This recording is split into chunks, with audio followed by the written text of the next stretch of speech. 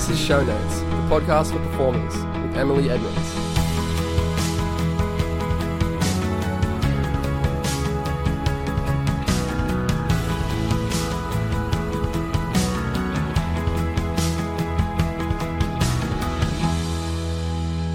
Hi, and welcome to Show Notes, the podcast for performers.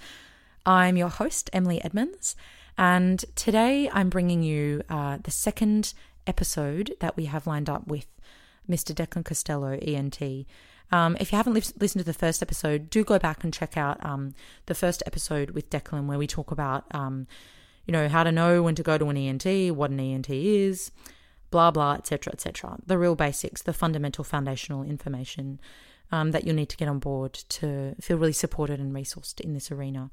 In this episode, we're talking about kind of, I guess for want of a better word, like little problems, little things that can go wrong. So we're talking about allergies, what are they? What do they do to our voices? How do we deal with them? Treatments for those.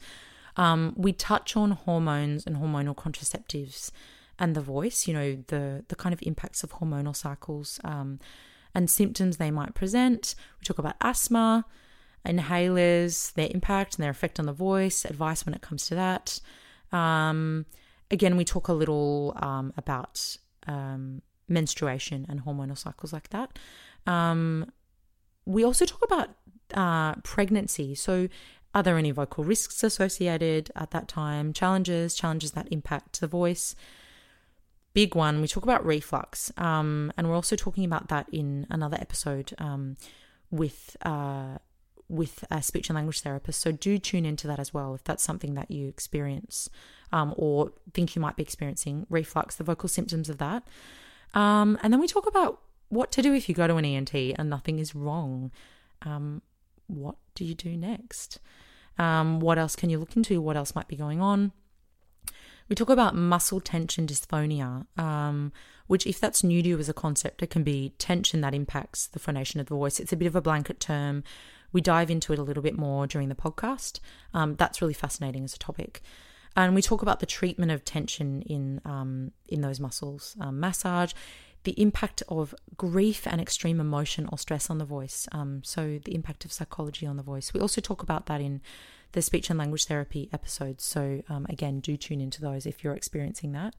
We talk about tonsillitis, getting your tonsils out, singing with tonsillitis, ? Recovering from a tonsillectomy, singing with sickness, how do we know if it's okay, and making the call. Such a big one for performers. I say singing. Look, if you're tuning in as an actor, I think the same thing applies. How do I know if I can get through a show? How do I know if it's okay? How do I know if I need to call in sick? Coughing and vomiting, resting and singing again. I recently spoke with a friend who was talking about, she'd had a viral bug and the impact of vomiting on her cords, and it was something she had not been made aware of until after the fact. So we talk about that. We talk about post-nasal drip, throat clearing, steaming, why and how, and humidifiers. This is a really interesting episode for professional voice users because we're so aware of these little factors at play. I just want to add a disclaimer to this episode. This episode is with a medical professional, but it does not count as medical advice. It doesn't substitute for medical advice. Please go and seek support from your trusted medical advisor. If you don't have one, I encourage you to go out and find one and build a medical support team around you. Athletes have it. I don't think performers often have it. So build that around you and get people you trust around you. But again, this is just opinion. This is just conversation. It is very well informed and it is a conversation with a medical professional. But I emphasize it is not medical advice and it does not stand in for a medical consult.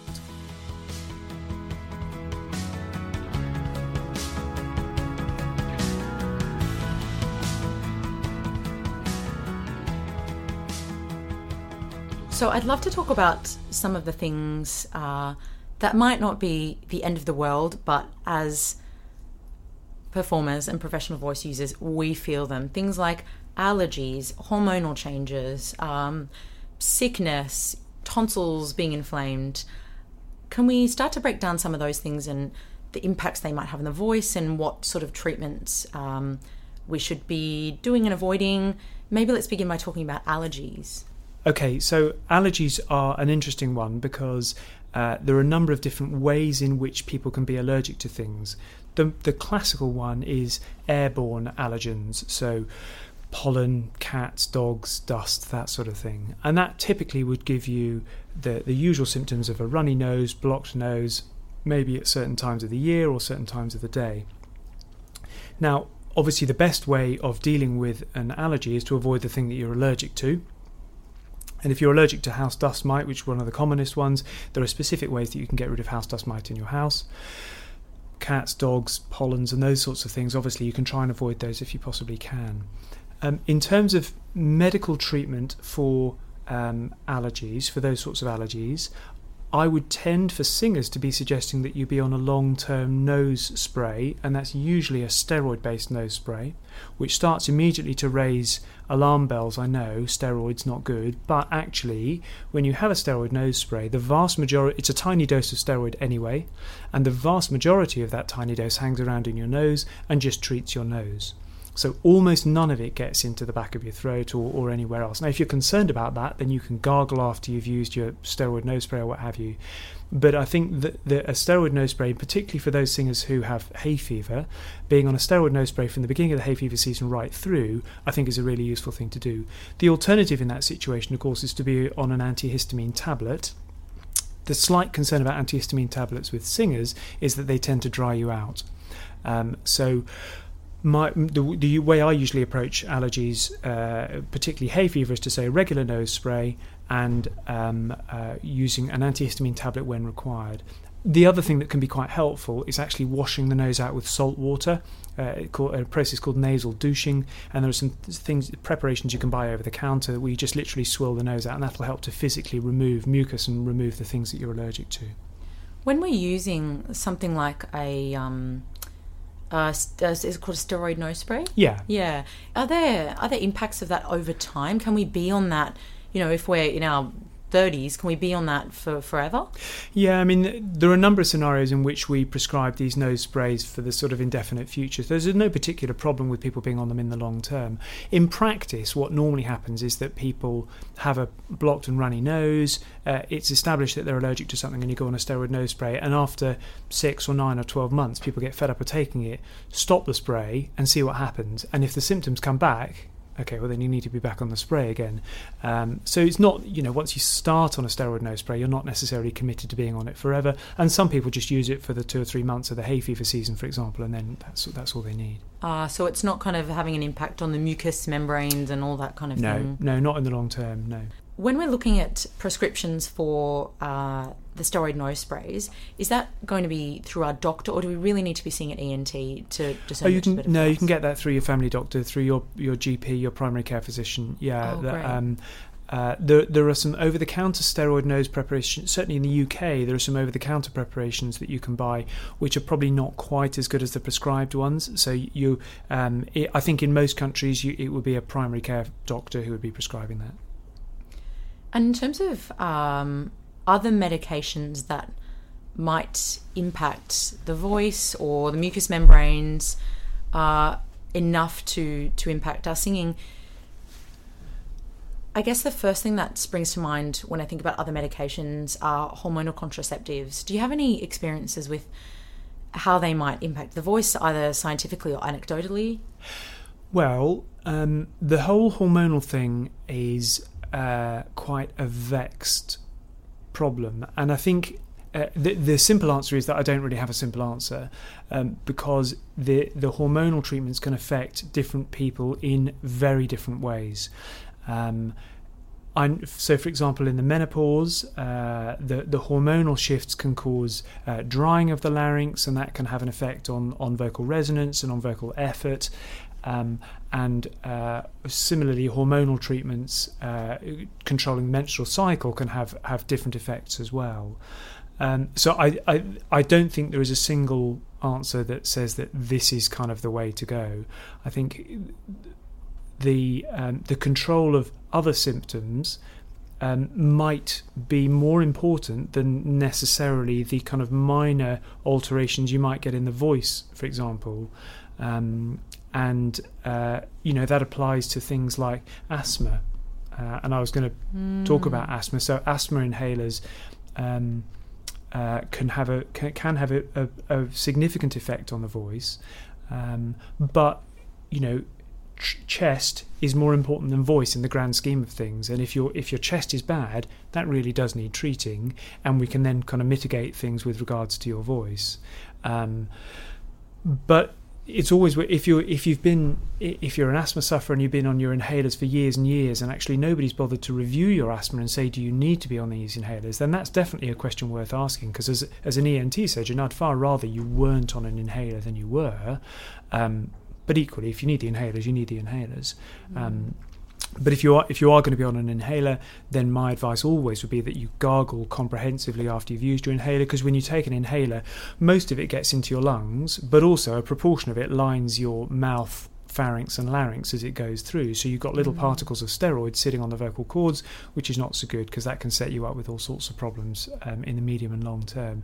So gargling after inhalers is useful. But if you don't need to be on the inhalers, come off them. If a listener has been on inhalers for a long time, what kind of things what should they be aware of locally?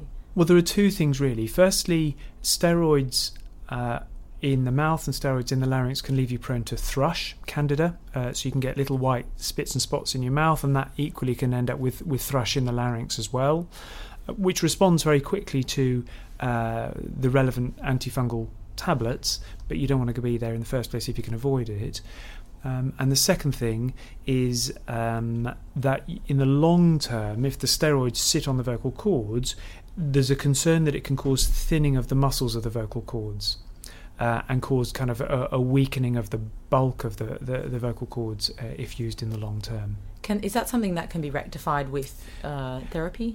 Yeah, in theory, it's a bit like all of these conditions where the muscles become thinner. Yeah, with appropriate therapy that can help, but you kind of want to avoid being there in the first place. Yeah.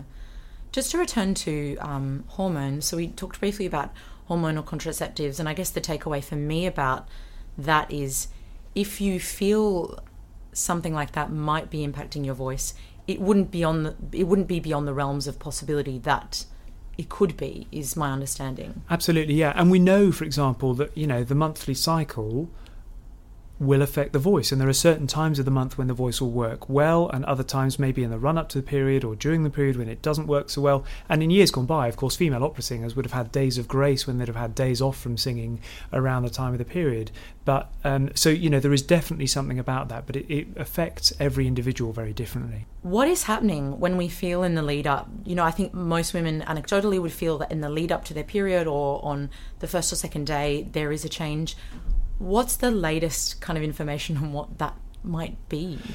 It's the changes in the proportions of estrogens and progesterone in the system alter the thickness of the surface layer of the vocal fold, and also the nature of the mucus being produced by around the vocal folds.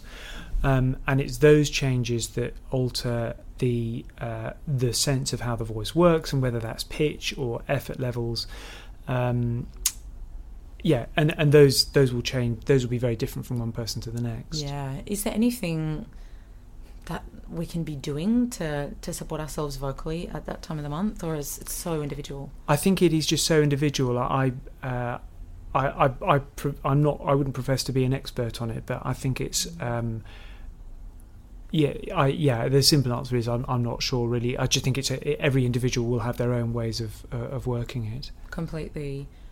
What about other hormonal changes like pregnancy? Are pregnant women at any sort of risk of anything happening vocally? Are there changes there that impact the voice? Well, again, the hormonal changes can have an impact in the same way that the menstrual cycle and those sorts of things can change things. There are obviously some major other changes that happen in the course of pregnancy. You've got this great big mass sitting in your abdomen, so that's going to have an impact in terms of breathing and posture. Reflux is a really common problem in pregnancy as well, so managing that can be difficult. But, a number of high-profile performers have gone through quite late into pregnancy performing, but I think it's probably not easy, particularly in something as physical as opera singing. You mentioned reflux. That is a big one for performers, and I think there's a little bit of misinformation and misunderstanding around that. Let's just talk about that briefly. First of all, what symptoms do you often see vocally associated with reflux? Well, the difficulty is that there are very few diagnostic tests that tell us definitively whether somebody has reflux or not. And the tests that we have are quite invasive.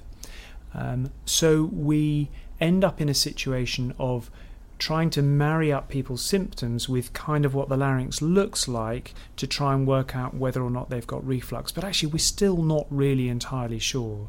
And reflux, simply put, reflux is where the contents of the stomach end up outside the stomach and they travel up the esophagus and potentially up into the pharynx, up into the back of the throat, and can cause problems with the vocal cords. Now, depending on who you speak to, those sorts of reflux changes can cause a feeling of a lump in the throat. They can cause throat clearing, mucus in the throat, vocal pitch changes, vocal fatigue, hoarseness. People have suggested glue ear. People have suggested that reflux can cause or can be a contributory factor to larynx cancer and all sorts of stuff.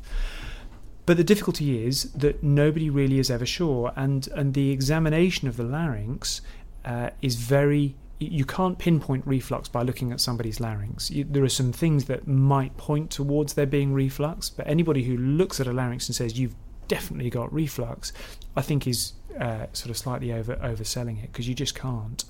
On the other side of things then, if you have your larynx looked at and they say actually it's all looking kind of fine, but you maybe suspect that you do have reflux, I mean, is it going to show? Will there be some impact on the voice? Not necessarily, but I think the difficulty is that singers are so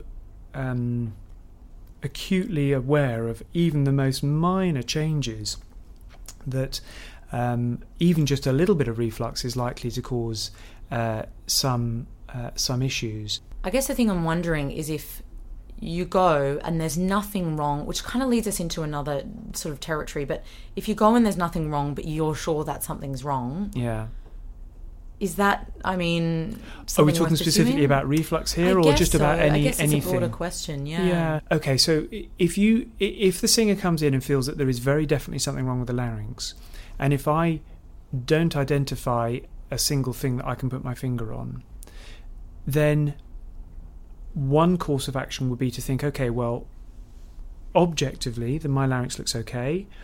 I'm going to go away and digest this for a few weeks. I'm going to sing and see how it goes.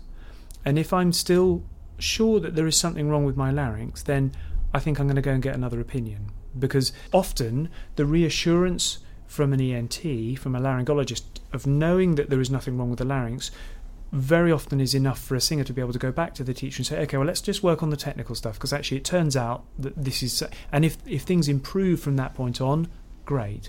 But if they don't, and if there is a persistent concern that there's something wrong, then I think another opinion is probably the way to go. And relatively soon, rather than hanging around 6 months, just get that within the next few weeks.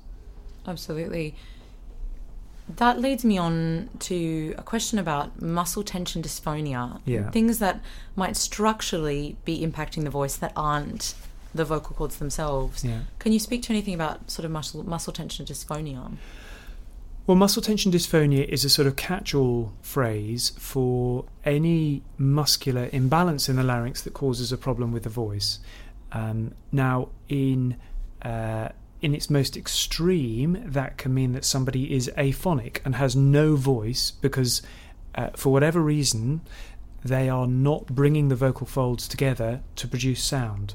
And that is almost always a non-physical thing. That's almost always a sort of psychological, psychogenic thing, that they're not... People just come in producing no voice at all. So that's one end. That would be a sort of hypophonic muscle tension dysphonia, an undervoiced muscle tension dysphonia. At the other end of the scale, people can come in with massively strained and tight and squeezed sounding voices where everything is hyperfunctional, everything is over squeezed. Working out exactly where the muscle tension imbalance lies is really important in terms of therapy.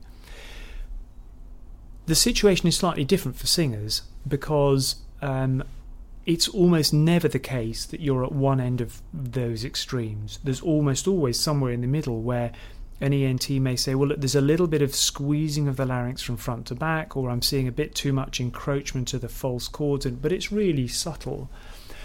And more than that, there's a lot to do with the supporting muscles around the outside of the larynx. So when you look in the larynx, you can see the vocal cords, you can see the false chords, but the singing voice is reliant also on all of the extrinsic muscles of the larynx, so the strap muscles that anchor it and lift it and hold it down and whatever else when you're producing your voice, and those can have a huge impact, and making sure that those are working efficiently is important as well. Is that a muscle tension dysphonia? No, I mean I would call that a sort of muscular imbalance of the extrinsic muscles, but not necessarily dysphonia.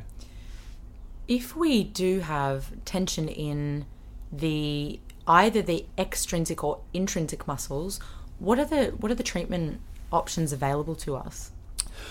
Well, for the extrinsic muscles, I think that one of the most useful things that people can do is to have laryngeal manipulation, laryngeal massage, or indeed massage of other things, because the tension of the extrinsic laryngeal muscles can often be a reflection of shoulder and neck tension more generally, and actually a good massage that releases all of those can often quite have a freeing effect on the larynx. But there are practitioners who specialise in massage of the larynx muscles, the extrinsic laryngeal muscles. Muscle tension dysphonia of the intrinsic laryngeal muscles is a little bit more difficult to unpick, and in that scenario I tend to defer more to a singing teacher, because I would say, look, I've seen a bit of muscle tension here, and that might be what would account for this or that or the other. That's not something that I'm going to treat. That is something that when you're with your singing teacher and your voice coach, those are things that they will be working on with you to release. Because I can't, you can't have an endoscope in your nose 24 hours a day saying, no, you've got to release that or loosen off that. You've got to work with your teacher on that. That leads me to ask about the impact of things like grief on the voice. Have you seen, I've spoken about this with Tori, our resident SLT expert. I've spoken with Tori about the impacts of grief and extreme emotion on the voice and maybe extreme stress. Do you see that in clinic as well? I do, yeah. In singers and non-singers alike, and that situation I was describing a second ago of aphonia, where there is absolutely no voice, is often triggered by an event, a bereavement, a divorce, a house burning down, or those sorts of really major life events can cause the voice just to switch off and people to kind of not, and it's the physical manifestation of just overwhelming emotion, and it's often difficult for people to understand that those sorts of things can have that sort of impact. People come into an ENT surgeon expecting there to be a physical definable thing that explains precisely why, in surgical terms, why they've lost their voice, and actually trying to go back through things and saying actually there's an underlying psychological thing here can be quite difficult to go through. Yeah. Can you speak a bit about tonsils, recurring tonsillitis, maybe as a singer whether we should or should not have our tonsils removed? Yeah. Well, I mean, tonsillitis can affect singers just as much as non-singers. The difference being that, if you're flat on your back with tonsillitis, then clearly you're not going to be able to sing for a week or 10 days. It's not normally the case that tonsillitis translates into laryngitis, but tonsillitis, in other words, raging sore throat, white spots on the back of the throat, high temperature, and feeling unwell for 10 days, that sort of thing is going to take you completely out of performing action for that period of time. It's not necessarily directly going to affect the voice. Are you going to damage the larynx by singing when you have tonsillitis? Probably not, because the infection is largely confined to the tonsils and not to the vocal cords, but you're not going to feel up to it, to be honest, and you're going to feel pretty grim. And, if you're having a number of episodes of tonsillitis in a year, that's taking you out of action for 10 days, 4, 5, 6 times a year, then that's not sustainable for a career on the stage, I wouldn't have thought. So you then have to make a decision as to whether to go ahead and have your tonsils removed. And a number of times I've had singers who have had their tonsils taken out for precisely that reason. And there's a concern, will having my tonsils taken out affect my voice in any way in the long term? And the answer is probably not. If your tonsils are sort of small to medium sized, then it probably won't have any impact on your voice. If your tonsils are huge, then the implication of that is that they're filling up quite a lot of the resonant space of your vocal tract. And if you remove that big bulky thing that's sitting in your vocal tract, then it's going to alter the resonant space that you've got. Now, it might very well affect that in a positive way. You might have more resonance and a bigger, brighter sound, but it's more likely to have an impact than if you've got small to medium-sized tonsils. But my experience of removing smallish tonsils for recurrent tonsillitis in classical singers is that in the long term it doesn't have any very significant impact. What I do always say to singers, though, is we remove the tonsils by peeling them off the underlying muscle.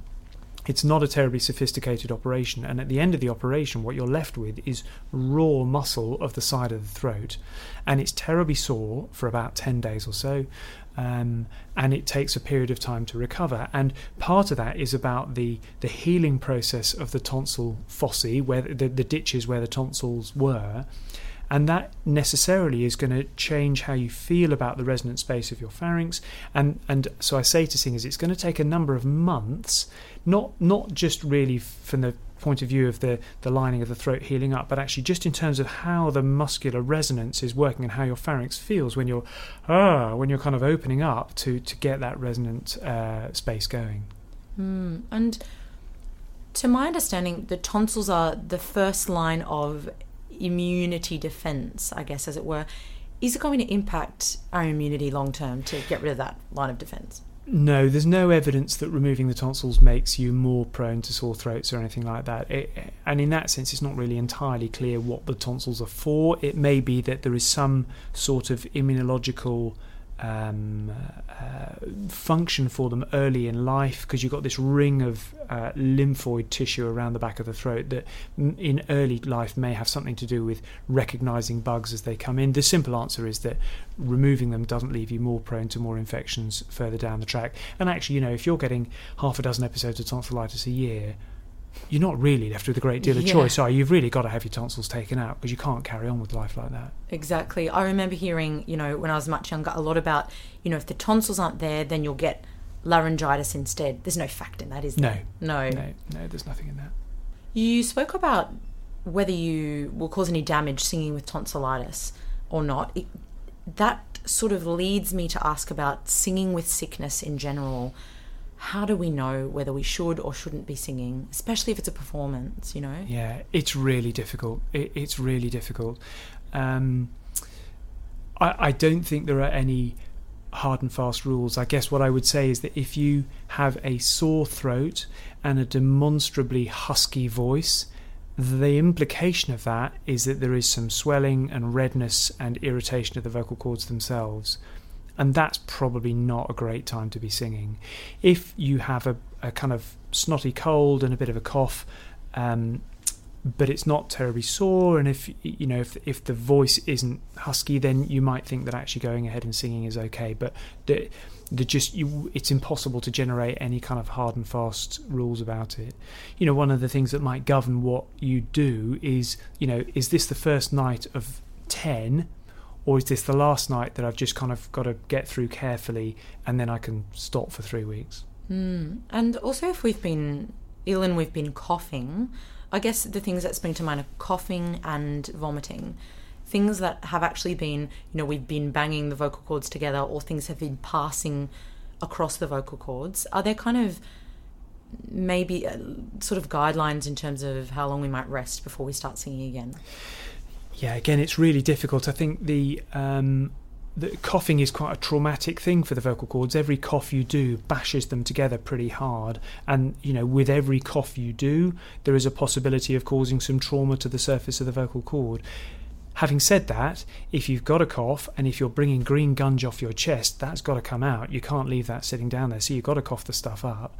And equally, vomiting. You're right. Acid will be passing in the general direction of your vocal cords and potentially causing damage there. I don't think there is any hard and fast rule about when you should go back to singing. I think there is almost never a circumstance in which you should completely and utterly rest your voice totally. I think gentle humming and keeping the voice spinning a little bit, even day to day, even if it's not feeling quite right, is almost always okay.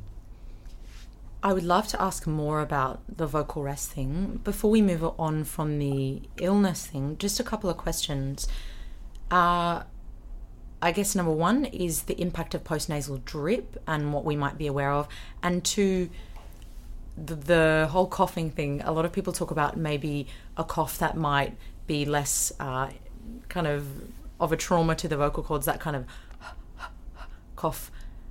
So postnasal drip is a sensation of stuff dripping down the back of your throat. Now, I think there is a perception that you get little drips like a leaky tap dripping onto your vocal cords, and that causes irritation. Of course, that's not what actually happens. What happens is that if you've got stuff going down the back of your throat, it kind of slithers down the side and you generally just swallow it. So it's not that it's dripping onto the vocal cords and causing irritation. I think probably what's more likely is that whatever irritative process is affecting your nose is probably affecting your throat as well. So there's a combination of mucus and irritation of your nose, mucus and irritation of your throat, but it's not necessarily the stuff dripping directly onto the vocal cords. So treating the nose and treating the throat, I think in that circumstance can be helpful. But eliminating postnasal drip in and of itself, I don't think is necessarily the answer.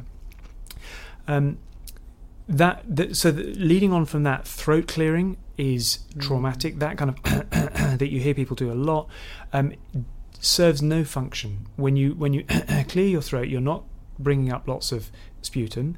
All you're doing is to bash the vocal cords together quite hard, and that irritates them and inflames them, and that makes you want to clear your throat even more. So trying to break that cycle by having a bottle of water with you the whole time and sipping instead, I think is a really important thing to do. So I think if you are the kind of person who is prone to needing to clear their throat and finds it very difficult not to, then a huff cough, like a to clear some of the mucus off the vocal cords, is a much safer way of doing it. Better still, just swallow through it, and that will clear the mucus off the vocal cords as well. But if you feel that you have to physically clear stuff off, then is a less traumatic way of doing it for sure.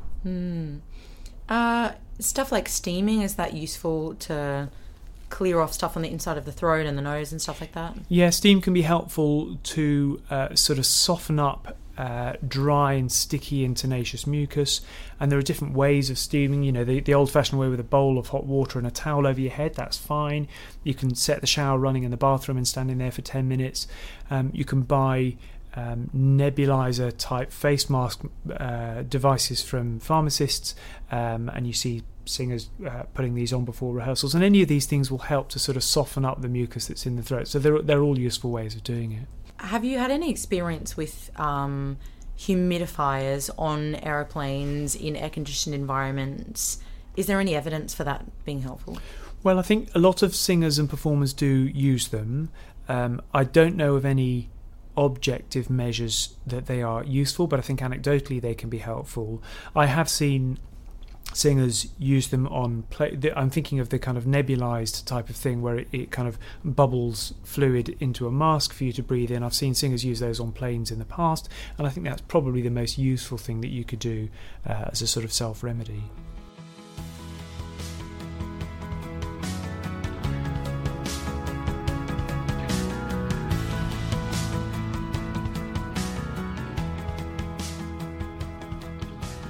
I so loved recording that episode with Mr. Declan Costello.